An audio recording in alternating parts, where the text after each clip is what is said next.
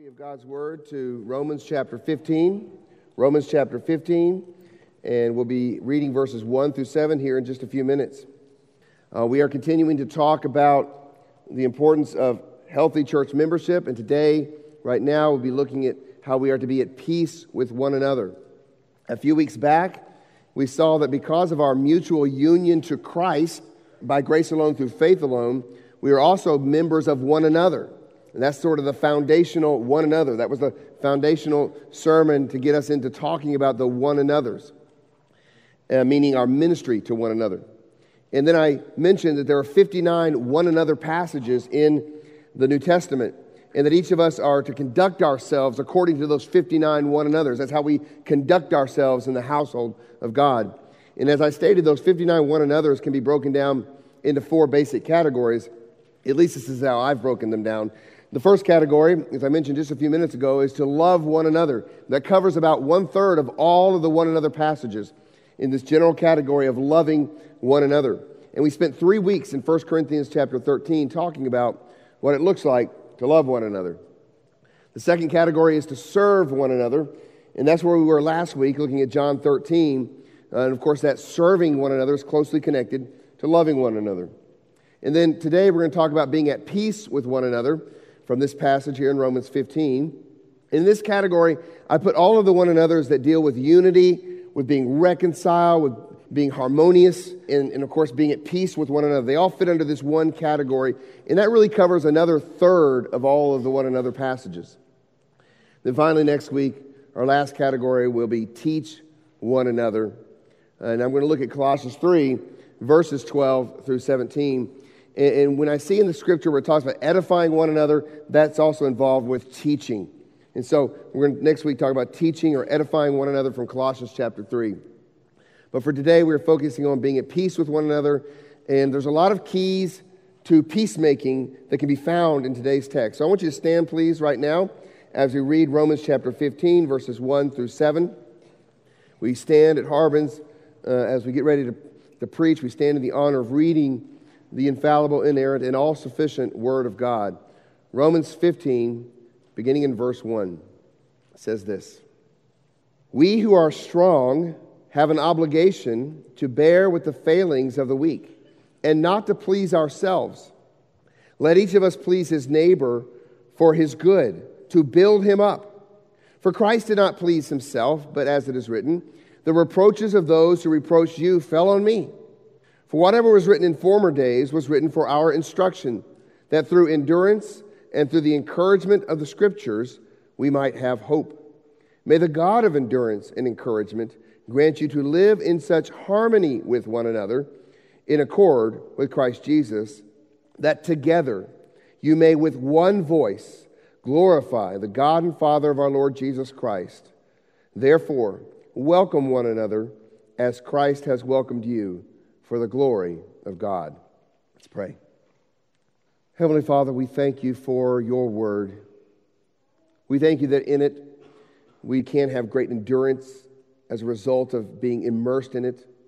We do have great encouragement that's given to us through it, all equipping us to put our hope in Christ. And so this morning, as we think about being peacemakers, Father, my great desire is that no one in here will leave putting their hope in themselves to be the peacemaker, but instead they'll look to Christ, the Prince of Peace, as the only means by which we can be true peacemakers in the church. And so, Lord, we pray this morning that you give us ears to hear your word and grant me a mouth to speak it. We pray in Jesus' name. Amen. Please be seated. An illustration I once heard about peacemaking that has always stuck in my mind. I heard from a missionary. He was a missionary who had lived in Japan, and this missionary spoke of this pottery shop that he went to. And they were showing him how they made these beautiful pieces of pottery. And these pieces of pottery were like mosaics. They had a bunch of different types of pottery all sort of molded together. And as this missionary went into the back room, he saw what they were doing. First of all, there were pieces, broken pieces of pottery in all these different piles, and there were people back there who were taking little pieces and they were gluing them together. Now, they were gluing them together with this technique that you may be familiar with. I'm going to try to pronounce it. It's called, I think it's called kintsugi, all right, or kintsukori, which is a method of gluing pottery together where you use gold mixed with glue to weld pottery together. And what it does is, on like a single piece of pottery, it just adds these beautiful golden lines where there once were cracks or where it was once broken. And so basically the idea being is you turn this broken, worthless vessel into something beautiful with this golden, this glue to hold it together. Well, in this case, it wasn't just a single piece of pottery, but this method of doing these mosaic potteries was taking all sorts of different broken pieces and using this gold to weld them together. And so I went looking last night to see if I could find any pictures of this, and I did. So here's an example of it. And there's these little pieces, and you'll see the golden glue right there in between the pieces that's holding them all together. And then here's a picture of more of those pieces. And eventually you get all of these pieces and you start formulating them together into something beautiful. Now, I didn't find the result of those, but I found a different picture with that same technique of using this golden glue to sort of glue these mosaic pieces together. And here's another example of it right there. But the point being that the key to this technique is that golden glue substance to put these broken pieces together. And the way this missionary explained it and how he brought it into the concept of peacemaking, he was talking about how the fact of the matter is that God has put in the church a bunch of broken people. All of us in here are a bunch of broken people with a lot of sharp edges. And we can cut each other quite easily. And we can cause harm to each other quite easily because of the brokenness that we're all bringing into the equation. But a peacemaker is someone who seeks to bring those broken pieces together into harmony.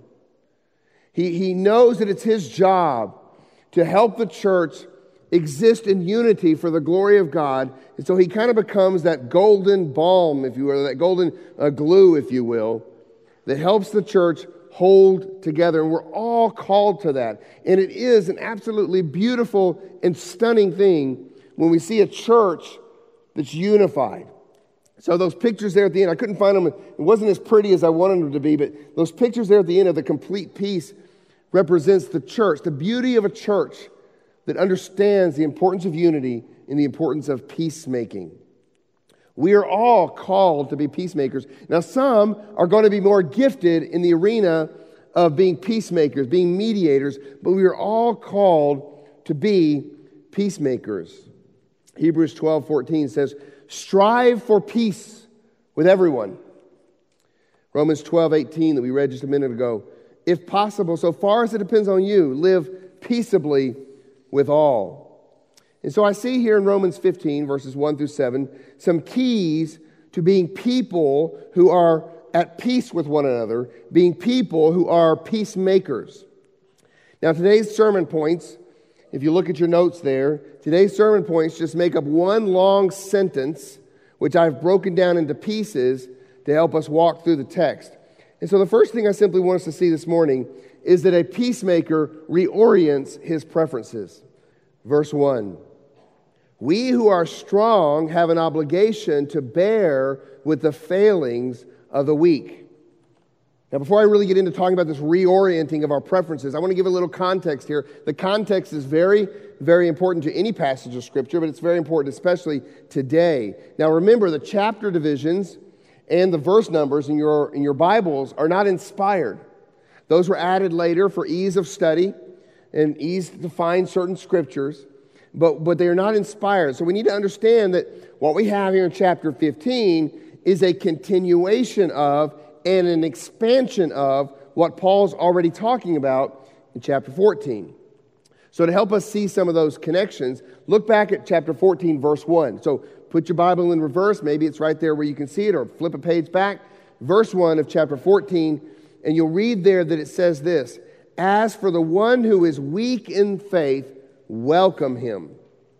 So you see Paul there, just as he did at the beginning of verse 1 of chapter 15, he's talking about some who are weak in the faith. And notice what his command is in verse 1 of chapter 14. He says that the weaker brothers, what are we to do with them? We are to welcome him. You are to welcome him. And if you look at today's passage in verse 7 of chapter 15, you'll see that same command only expanded a bit from weaker brothers to include all believers. Look at verse 7. Therefore, welcome one another. So that exhortation to welcome, which means to accept or to receive, that exhortation to welcome, that forms the rhetorical bookends for this whole section. So thematically and structurally, verse 1 of chapter 14 all the way to verse 7 of chapter 15 are one unit. So we need to understand what Paul is talking about in chapter 14 and see how it flows directly into today's passage. But also to see how today's passage expands Paul's thinking even beyond what he said in chapter 14. So real quickly, if you don't know already, chapter 14 is designed to help Christians learn how to treat one another when we differ in opinion on non-essential issues. Again, look at chapter 14, verse 1, and you'll see that we are commanded not to quarrel, fight, not to quarrel over opinions. Opinions about things like certain foods one's allowed to eat, certain days that one might consider more holy than other days, and stuff like that. Paul implores us that on these non-essential issues, we have freedom, and therefore we cannot bind the consciences of one another. He challenges those who feel more spiritual by observing these non-essential things, those whom he calls weaker brothers. He challenges them not to pass judgment on their brothers. And then he challenges those who feel more freedom regarding these non-essential issues, those he calls stronger brothers. He challenges them not to despise their brothers. Instead, both groups are to do what verse 19 of chapter 14 says. Pursue what makes for peace and mutual upbuilding. And that's the charge for all of us, to pursue peace, to build one another up. Now, how do we do that? Well, it means that we're willing to set aside our opinions for the sake of peace, for the sake of building others up. But Paul goes beyond that to put the onus on the stronger brothers in this passage of Scripture, the ones who feel they have more freedom. He puts the onus on them to be willing to forego his or her liberty in order to make peace, to build up, and to not destroy or hurt the weaker brother. So look with me. Let me read a couple of the verses here from chapter 14. Let's begin in verse 15. For if your brother is grieved by what you eat, you are no longer walking in love. By what you eat, do not destroy the one for whom Christ died. Let me just pause right there. The reason peace is so important is because Christ died for your brothers and sisters just as he died for you. So you are to recognize this, but to drive you towards peace. Verse 16. So do not let what you regard as good be spoken of as evil. For the kingdom of God is not a matter of eating and drinking, but of righteousness and peace and joy in the Holy Spirit. Whoever thus serves Christ is acceptable to God and approved by men. So then, let us pursue what makes for peace and mutual upbuilding. Do not, for the sake of food, destroy the work of God. Everything is indeed clean, but it is wrong for anyone to make another stumble by what he eats. It is good not to eat meat or drink wine or do anything that causes your brother to stumble.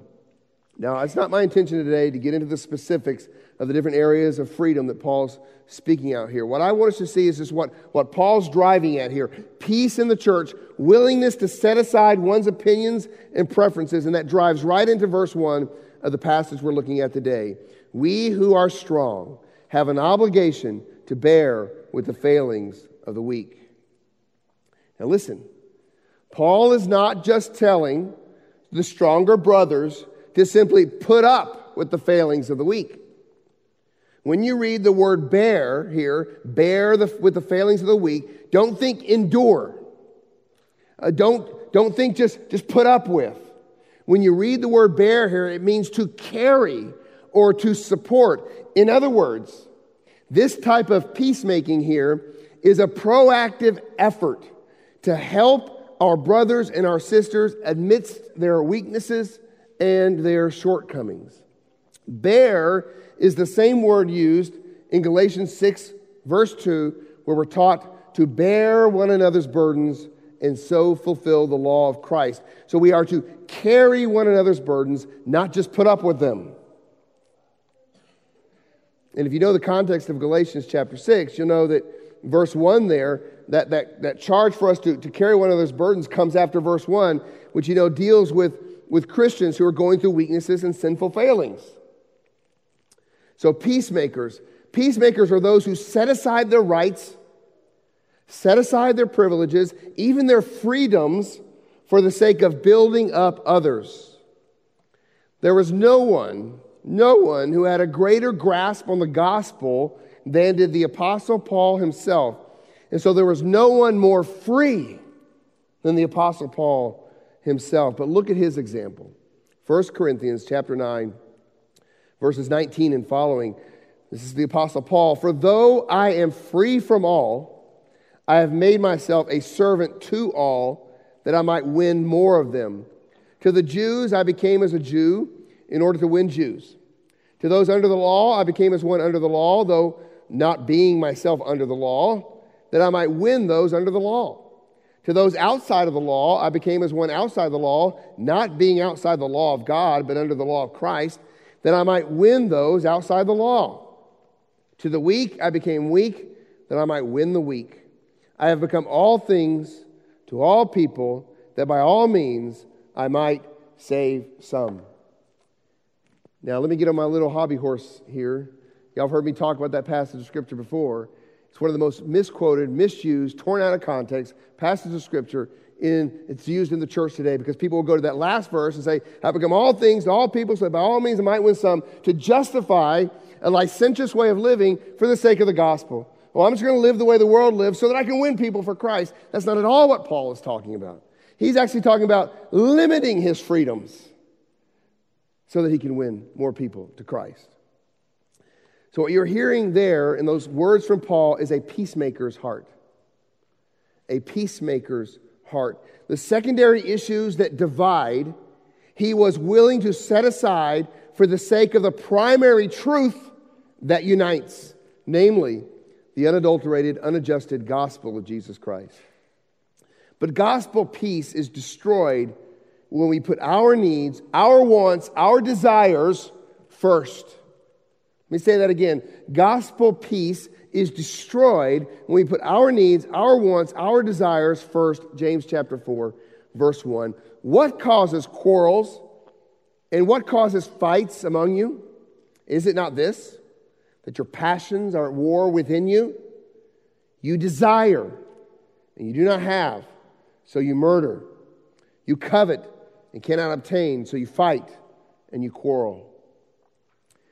If you know the book of the little epistle written by James, you know that it mirrors the Sermon on the Mount in a lot of ways. So when he says murder there, I don't think he's referring to people actually taking knives and stabbing each other in the church, although I have heard of some Baptist churches that it's gotten to that point. I think he's talking about the way we treat our brothers. We hate one another. We're angry at one another. And what does Jesus say? That's murder. It's murder in the heart. And so as your notes say, a peacemaker puts others first by reorienting his preferences. Now, I chose that word reorient for a reason. Because this isn't about begrudgingly putting a lid on your desires. It's about shifting them. Let me say that again. This is not about begrudgingly just putting a lid on what you want. It's about shifting your desires from oneself to the other person. Look again at verses 1 and 2. We who are strong have an obligation to bear with the failings of the weak and not to please ourselves. Now here comes the reorienting in verse 2. Let us please his neighbor for his good, to build him up. So we shift from pleasing ourselves to pleasing our neighbor. Now notice something else real quickly about verse 2 here. Those whom Paul is speaking to here has now expanded to include everyone. In verse 1, it says, we who are strong. But then in verse 2, he says, let each of us. He's now expanding it to talk about the attitude that each of us should have, regardless of whether or not you are fitted to the camp of the strong or the weak within the body. So we are all to pursue peace by having a genuine desire to please others more than ourselves. Now, before I go any further about pleasing others, let me state two things. One thing I hope should be very obvious to you, and the other perhaps not so obvious. So first, the obvious. This type of pleasing others is not the sinful man-pleasing that's clearly condemned in other passages of Scripture. Galatians 1, verse 10. For am I seeking now the approval of man or of God? Or am I trying to please man? If I were still trying to please man, I would not be a servant of Christ. That's not what Paul's talking about here. Or 1 Thessalonians 2:4. So we speak not to please man, but to please God. The type of pleasing others that is condemned in those verses I just read to you is a pleasing others that comes at the expense of the gospel itself. That's not what Paul is talking about here. What we're talking about here is the reorienting of our preferences on secondary issues for the sake of building up the body of Christ. So what we're talking about here matches up with what the Apostle Paul said in 1 Corinthians 10, verse 32. He says, give no offense to Jews or to Greeks or to the church of God. Listen to this, verse 33. Just as I try to please everyone in everything I do, not seeking my own advantage, but that of many, that they may be saved. So if your desire to please man, to please others, is for them to grow in the gospel, that's a good man pleasing. But if your desire to please others is to get out from underneath the gospel, that's a bad man pleasing. Okay? So hopefully that's obvious to you guys. The second thing I want to point out, which may not be so obvious to you, is that when Paul is telling us in this text today not to please ourselves, he is not saying that our service to one another should be joyless and non-pleasurable. In other words, we should get godly pleasure out of serving one another. Remember last week I called for our mission to serve one another? I said it should be a happy mission. A happy mission. Because Jesus said it is more blessed. It's happy, it's joyful, it's gratifying, it's more blessed to give than to receive. So too here.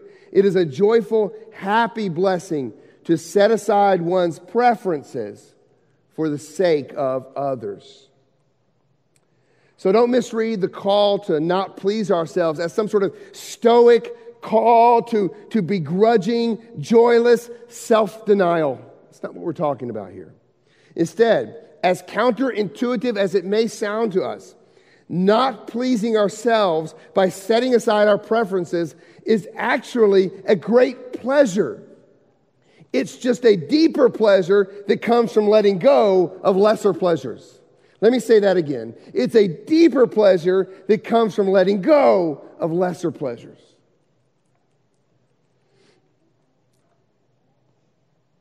Matthew 5:9.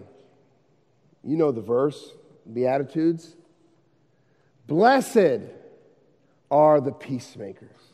Happy, contented, joyful, gratified are the peacemakers. Why? For they shall see God. And why do we get joy out of setting aside our preferences? Well, we should get joy in seeing others grow in their faith. Look at verse 2 again. Let each of us please his neighbor for his good, to build him up. So now let's move on to the next portion in your notes there. So I've got this sentence going on here. A peacemaker reorients his preferences. Why? Okay? In order to edify the people of God. A peacemaker reorients his preferences. Why? In order to edify the people of God. I've always been a sports fan. And the athletes I most admire when I follow sports are those athletes who are not just very skilled at what they do, but they're athletes who make their teammates better. It's one of the reasons I loved watching Michael Jordan play. Okay? Is that Michael Jordan made everyone around him better. And if you need any proof from that, was simply the 2 years he took off between the 3 championship rings and then the other 3 championship rings. Scottie Pippen and the rest of the gang just looked like normal, regular, run-of-the-mill players when Jordan wasn't there. But when he was there, they were world beaters. And that's the image here. is that a peacemaker is someone who makes those around him, the other believers, stronger. Are you that kind of person in the church? That you build up others so that just being with you, talking to you, fellowshipping with you, you edify them. Paul says in 1 Corinthians 10, verse 23, all things are lawful, but not all things are helpful. So again, he's referring to these freedoms we have. All things are lawful, and he goes on to say, but not all things build up. And then he says this in verse 24, that same passage, let no one seek his own good, but the good of his neighbor. Later in that 1 Corinthians chapter 14, verse 12, Paul tells us to strive to excel in building up the church. Strive. Go for it. Strive to excel in building up the church. But this building up is not just some sort of ambiguous, generic thing. It's not merely encouraging someone. It's not just helping someone feel better about themselves. Building another person up means one thing scripturally, that they are helping the other person grow in their faith, grow in Christian maturity, grow in their Christ-likeness. That's what it means to build someone else up. You don't just pat them on the back and say, you're a great person. You want to see them grow. Matter of fact, telling them they're a great person may do the opposite. You want to see them grow in Christ, grow in their maturity. Ephesians 4, very well-known passage where we have the reason that God's given the apostles and He's given the prophets and the teachers and the evangelists, verse 12, to equip the saints for the work of ministry. And what is that? Continuing, it says, for the building up of the body of Christ until we all attain to the unity of the faith and of the true knowledge of the Son of God. Listen to this. To mature manhood to the measure of the stature of the fullness of Christ. That means that the peace we are after here is much more than merely the absence of conflict. Let me say that again. The peace we are after in the church is much more than merely the absence of conflict. We can avoid each other and have the outward appearance of peace, all the while no true peace exists.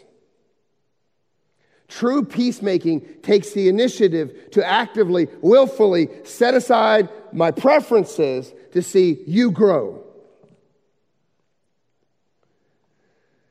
As I thought about this week, I was trying to think of what would be an example of this we see from the church in the scriptures. And the Lord brought my mind to Acts chapter 6.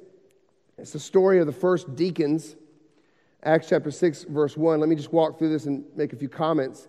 It says, now in these days, when the disciples were increasing in number, a complaint by the Hellenists arose against the Hebrews because their widows were being neglected in the daily distribution. So, first of all, in the earliest of the early church here, we have issues. We have conflict. We have problems. So don't think that problems in the church, that happens. That's just reality. So already in the first church, we have issues here. Why? What was going on? Well, there were some who were being neglected. Well, so what did the apostles do? It says, and the 12 summoned the full number of the disciples and said, it is not right that we should give up preaching the word of God to serve tables. Therefore, brothers, pick out from among yourselves 7 men of good repute, full of the Spirit and of wisdom, whom we will appoint to this duty. But we will devote ourselves to prayer and to ministry of the word. So let me remind you what the division is here. There are Hellenistic believers that are upset with the Hebrew believers. Now, let me explain that real quick. Everybody in the church at this point right here are Jewish believers. But within the Jewish believers, there were two groups. There were the Jewish believers that grew up in Palestine, in that area there of the Promised Land, and they were the Hebrew Jews. And then there were other Jews who had grown up in the other parts of the Roman Empire who had come back, as you see on the day of Pentecost. And these were the Hellenistic Jews. And so there were cultural differences. The Hellenistic Jews certainly incorporated a lot of the Hellenistic culture. And the Hebrew Jews were probably more conservative about things, including Jewish law and all of that. And so there may have even been some language differences. So you have these two groups in the church. And apparently the Hellenistic widows were being neglected. Now, how do churches in our day solve issues like that when there's two different, culturally different groups and everything else? Well, instead of teaching each other to please one another by setting aside our preferences, well, we try to please everyone. So we have a contemporary service at 9:30, followed by a traditional service at 11 o'clock. Notice that the apostles didn't say, okay, all right, let's have a Hellenistic service at 9, and then we'll have a Hebrew service at 10:30. No, what did they do? Well, it may be hard to notice it on the surface here, but let's look at what they did. It says, verse 5, and what they said pleased the whole gathering, and they chose Stephen, a man full of faith and of the Holy Spirit, and Philip, and Prochorus, and Nicanor, and Timon, and Parmenas, and Nicholas, a proselyte of Antioch. Now, you may not know this, but every single one of those names are Hellenistic names. You see what the church did? Especially the Hebrew believers. Do you see what they did? They got together and said, let's solve this problem. And the way they solved the problem was to set aside their rights and their preferences, and for the sake of peace, they elected all Hellenistic deacons. Let's solve this problem. Let's build each other up. We're going to get all Hellenistic deacons in here because we know they'll help care for these Hellenistic widows. It wasn't like, hey, we got to have 3 Hellenistic deacons and we got to have 3 Hebrew deacons, and then we'll find someone in the middle who can just sort of be the deciding vote. They set aside, I think it's implied here, they set aside their preferences for the sake of the health of the whole body. And how did God bless that? Verse 7, and the word of God continued to increase, and the number of the disciples multiplied greatly in Jerusalem. Now, when you look at the book of Acts, you know that the surrounding culture was utterly astounded by what God was doing in the church. Those outside the church were looking at the church and they were stunned by what God was doing in the church. And I think this is one of the reasons, because this Hellenistic Hebrew divide, it existed in Jerusalem amongst those who were not believers. These types of people don't get along. Hellenistic people don't get along with Hebrew people. It doesn't work. And the onlooking culture looked at the church and said, oh my goodness, something different is happening there than out here. Of course, the great enemy of our willingness to set aside our preferences and reorient our pleasures, the great enemy of peace, is pride. Pride pleases self. Pride exhibits an inward focus, a self-preoccupation. Now, this can manifest itself in 2 ways. And each one of us in here, myself included, fall along the spectrum somewhere between these 2 manifestations of pride. First, there is the self-exalting person. This is what most of us think about when we think about a prideful person. This person likes himself a lot and thinks others should as well. This person masks his pride by calling it self-esteem. But this person makes an active effort to display his qualities, to tell his stories, to gain the applause and the approvals of men that he feels he so rightly deserves. The self-exalting person. But the second type of pride is the exact opposite of that. It's a self-effacing person. This is much more subtle. This person may look humble, but he is consumed with thoughts about himself. He may not even like himself very much, but he still thinks about himself, and he thinks about what others think about him. And therefore, he cannot think of others as he should. So both the self-exalting person and the self-effacing person are self-preoccupied, and both will be unable to build other people up. So what's the solution? I'm glad you asked, and that'll take us to our next point here. A peacemaker reorients his preferences. Why? In order to edify the people of God. Okay? How? Well, by looking to the example of the Son of God. We edify the people of God by fixing our eyes, by looking to the example we have in Jesus, the Son of God. Verse 3, For. So we are building each other up. Why? Because. For Christ did not please himself. Friends, if we are called children of God, then we must see and savor the example of our elder brother Jesus and fix our eyes on him. Jesus is the supreme example, as we discussed last week, of sacrificial love and humble service. Thus, in him we find the supreme example of setting aside one's rights and preferences in order to please others. Jesus wasn't interested in doing whatever he wanted to do that was on his list. In his human nature, he desired for his will to be perfectly aligned with his Father's will. John 5, verse 30, I can do nothing on my own. I seek not my own, but the will of him who sent me. In doing the Lord's will, his desire was not to please himself, but instead to die for others. To please others in the way that he died for others. John 10, verse 11. I am the good shepherd. The good shepherd lays down his life for the sheep. So in Jesus' mind, those two things, the Father's will, and then not living for his own desires, but putting his desires aside in order to please others, were one and the same thing. John 6, verse 38 through 39. For I have come down from heaven not to do my own will, but the will of him who sent me. And this is the will of him who sent me, that I should lose nothing of all that he has given me, but raise it up on the last day. Now don't misunderstand. It's not that Jesus had sinful desires that need to be set aside. What I'm simply saying is that in his human nature, he was tempted just like we are to do his own thing.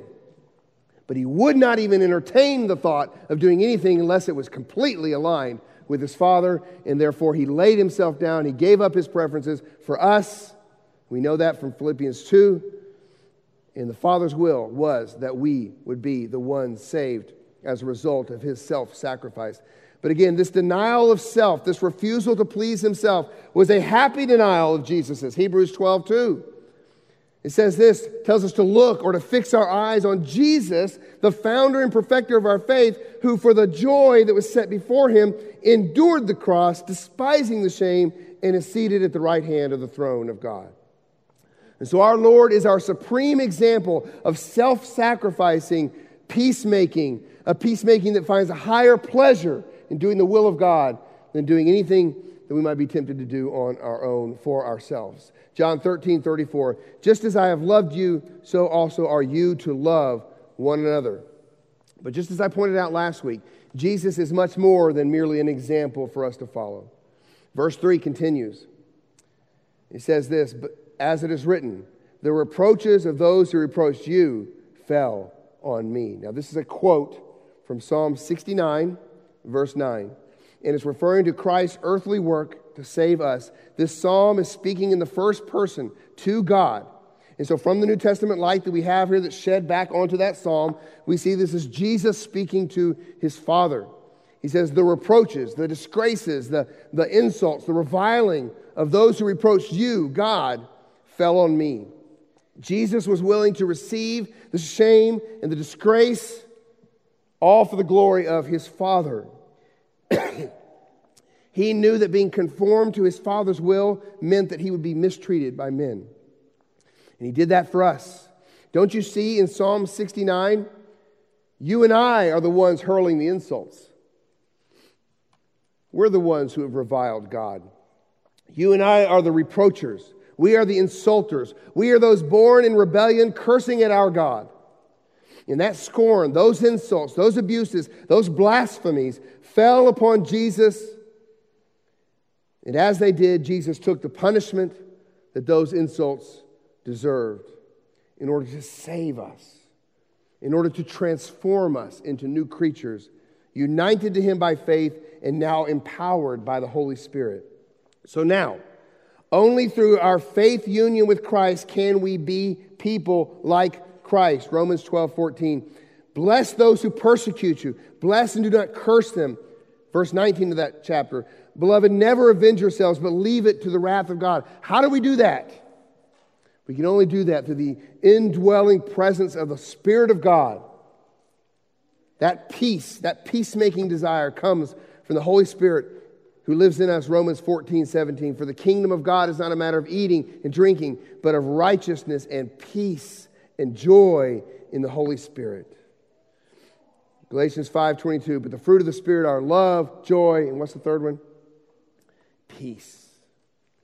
Oh, friends, it is only through the Spirit given to us by the work and the word of Christ that we can be peacemakers.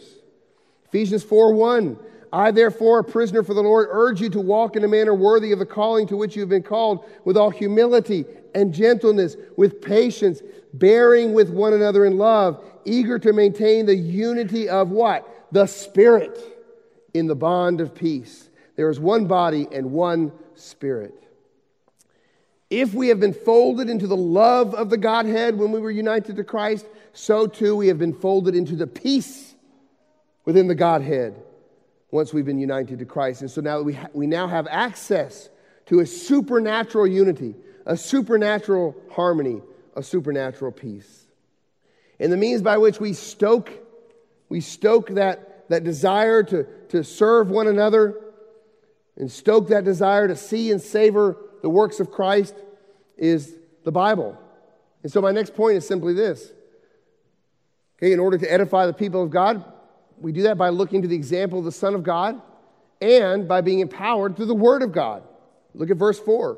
For whatever was written in former days was written for our instruction, that through endurance and through encouragement of the Scriptures we might have hope.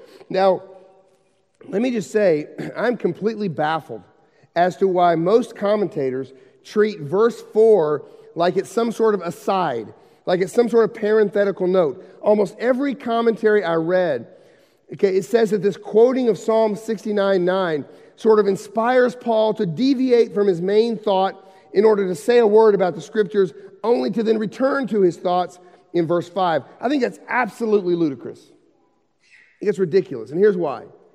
Look at the two things the Scriptures give us in verse 4. For whatever was written in former days was written for our instruction, so that through endurance, there's number one, and through the encouragement, there's number two, of the Scriptures, we might have hope. And there's the aim, hope.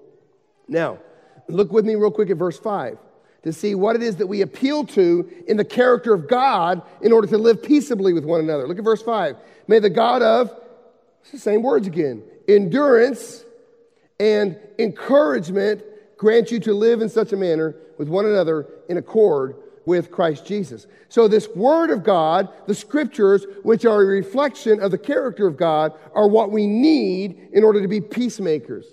How so? First, they point us to Christ, the Prince of Peace, who has secured our peace with God.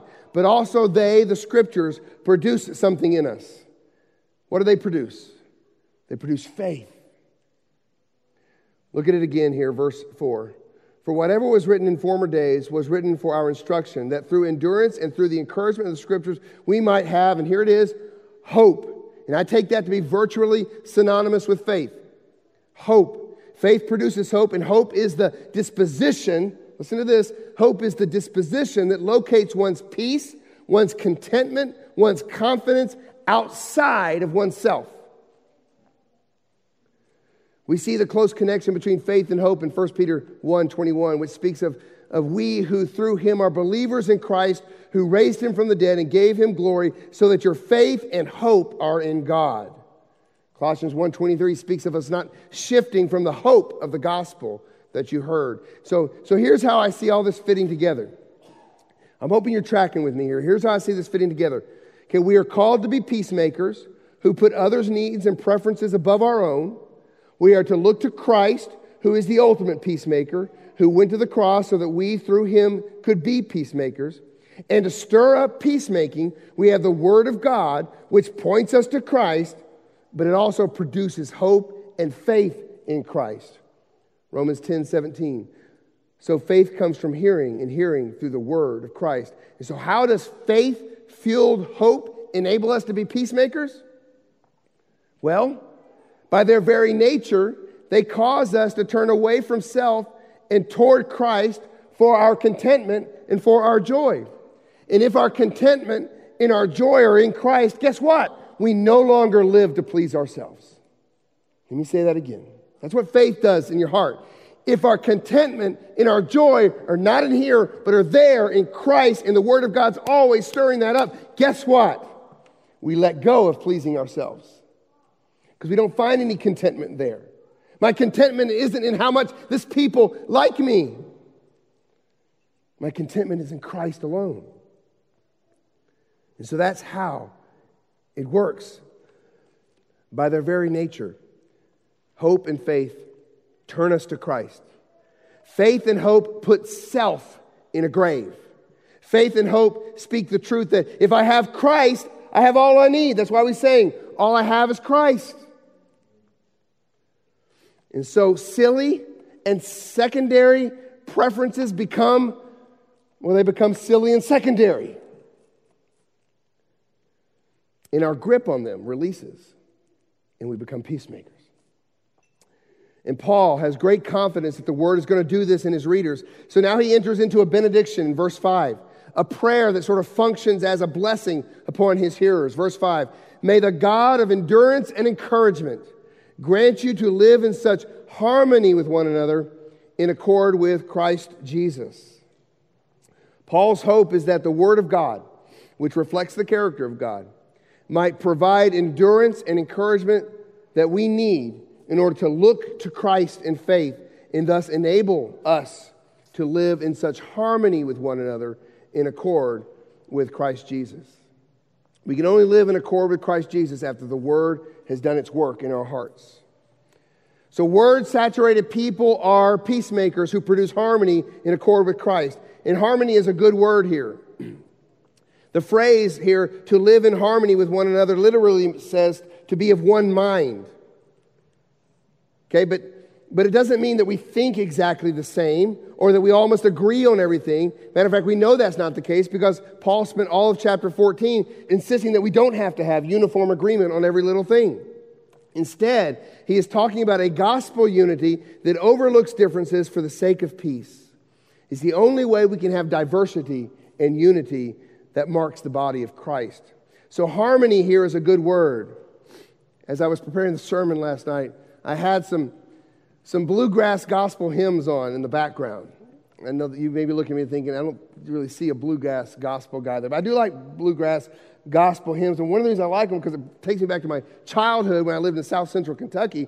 But secondly, the harmonies. I love the beautiful harmonies that work together in some of those songs. So I remember as a kid, these gospel groups would come up and just being awed by what they could do with their voices and how those different voices just blended together in beautiful harmony. Now, had they all had the same exact voice, it wouldn't have sounded good. They were diverse, but they were unified. So harmony is a very good word here. Philippians 2, verse 1. So if there's any encouragement in Christ, any comfort from love, any participation in the Spirit, any affection and sympathy, complete my joy of being of the same mind, having the same love, being of full accord of one mind. Do nothing from selfish ambition or conceit, but in humility count others as more significant than yourselves. Let each of you look not only to his own interests, but also to the interests of others. 1 Peter 3:8, which we read earlier. Finally, all of you have unity of mind, sympathy, brotherly love, and a tender heart, and a humble mind. Do not repay evil for evil or reviling for reviling, but on the contrary, bless. For to this you are called, that you may obtain a blessing. So let me conclude our sermon by bringing us to our final point here. The peacemaker reorients his preferences. Why? In order to edify the people of God by looking to the example of the Son of God and being empowered through the Word of God, and finally, all to exalt the glory of God. So look now at the rest of this passage here, verses 5 through 7. Look at this benediction and then the closing exhortation that Paul gives. May the God of endurance and encouragement grant you to live in such harmony with one another in accord with Christ Jesus, listen, that together you may with one voice glorify the God and Father of our Lord Jesus Christ. Therefore, verse 7, therefore, in light of all of this, therefore, welcome, accept, receive, welcome one another as Christ has welcomed you for the glory of God. Now, to see the beauty of all of this and what Paul's saying here, remember, I told you that to live in harmony with one another meant to be of one mind. So verse 5 speaks of us having one mind, and then verse 6 says that one mind produces one voice. That together with one voice you may glorify the God and Father of our Lord Jesus Christ. It's the main reason I chose the very first song that we sang this morning. Come, people of the risen King. There's a line in there that says, one heart, one voice. Our unity, therefore, is our voice. Our unity proclaims something to the world. Namely, it proclaims the glory of God. God is magnified. God is made much of when His church lives in harmony with one another. We proclaim to the onlooking world that Jesus is real and that our union with Him is real. And then we have love-fueled, servant-hearted peace with one another. It proclaims something about the power of Christ at work in us. John 13:35. By this, all people will know that you are my disciples if you have love for one another.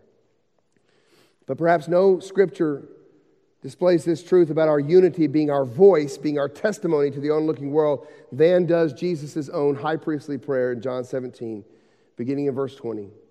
I do not ask for these only, but also for those who will believe in me through their word, that they may all be one, just as you, Father, are in me, and I in you, that they also may be in us, so that the world may believe that you have sent me. The glory that you have given me, I have given to them, that they may be one, even as we are one, I in them and you in me, that they may become perfectly one. Here it is, so that the world may know that you sent me and loved them even as you loved me. Our unity is the gospel song we sing to the world. And our unity is absolutely gorgeous. It's amazing. It should be to an onlooking world. It's a shame. It tells you about the state of the church in America when most people think about the church and they don't think about unity. They think about the opposite. Like that Japanese pottery, our unity should be beautiful. When we reconcile with one another, when we welcome one another, it demonstrates that we truly have been reconciled to God and welcomed by God. It's a beautiful thing. Oh, Christian, here this morning, do you truly understand the glorious peacemaking work that has been done for you in Christ? Meditate upon it. By His death, His burial, and His resurrection, He bought you and He brought you into peace with God. Romans 5:10, for if while we were enemies, we were reconciled to God by the death of His Son, much more now that we are reconciled, shall we be saved by His life. And because you have peace with God, well, then you can have peace within your own heart. John 14:27, peace I leave with you, my peace I give to you, not as the world gives to you. Let not your hearts be troubled, neither let them be afraid. And so now, in light of our peace with God and our peace within, we now have supernatural ability through Christ and the empowering of the Spirit to have peace with one another. Ephesians 2:4, for He Himself is our peace, who has made us both one and has broken down in His flesh the dividing wall of hostility. Friends, we have these little brochures. They're out in the front, and there's some right here. I purposely brought some in here today for when we close the service, and you bring your offerings, and you bring your prayer requests. This is called Peacemaking Principles. I want everybody in the church to read and think about the things that are in here. Harbins will be a much stronger church if we put these things into practice. Here's an example. The 4 G's of peacemaking. Glorify God, get the log out of your own eye, gently restore, and go and be reconciled. If you just did those 4 things, wow, how strong this church will be. And more than that, though, God has given you a ministry of reconciliation. Yes, we are to be at peace within the church, but that bond of peace that we have in the church should be evidence that validates our message to the world. For in the end, we have a ministry to call on men to be at peace with God. 2 Corinthians 5:17, therefore, if anyone is in Christ, he is a new creation. The old has passed away, behold, the new has come. All this is from God, who through Christ reconciled us to Himself and gave us the ministry of reconciliation. That is, in Christ, God was reconciling the world to Himself, not counting their trespasses against them, and entrusting to us the message of reconciliation. Therefore, we are ambassadors for Christ, God making His appeal through us. We implore you on behalf of Christ to be reconciled to God. So there be any unbelievers in here this morning, you were born an enemy of God. So you have heard what Christ did for sinners. So I implore you to turn from your sin, put your faith in Christ to forgive your sins and to bring you peace with God. 2 Corinthians 5, verse 21, the very next verse in that passage says this. For our sake he made him to be sin who knew no sin, so that in him we might become the righteousness of God. If you're wondering how important peace is to God, it's all summed up right there. For our sake he made him to be sin who knew no sin, so that in him we might become the righteousness of God. Let's pray.